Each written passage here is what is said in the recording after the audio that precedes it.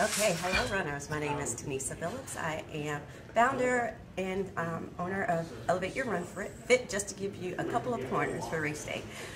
One, as everyone will probably tell you, do nothing and try nothing new. Trust the process, get a lot of rest, hydrate, and just enjoy the run. Hi, I'm Aileen. I'm with Get Strong, Run Strong. I'm a runner, a mother runner.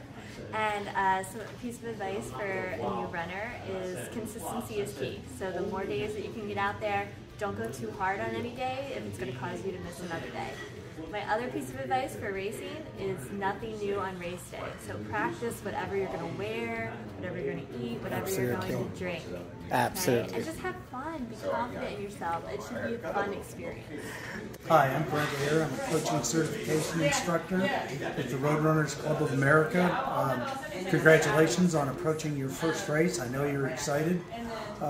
What I'd tell you in terms of the race is just relax and enjoy yourself, enjoy the surroundings, meet some new friends, get through your first race as efficiently as you can, and then come back and see Bala again about getting faster in your next effort.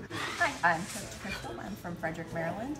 And thinking about all of the variables that go into even your long runs on race day, there are a lot of variables too, and they won't all be perfect, so try to enjoy your race.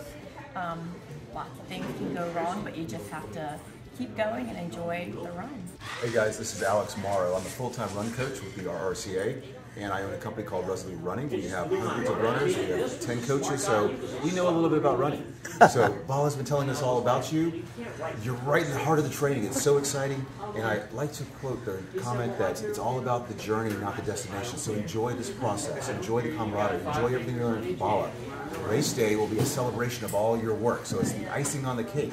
So buckle down, do what you have to do, because the end result is going to be amazing. Awesome. Good luck. I'm Shankar.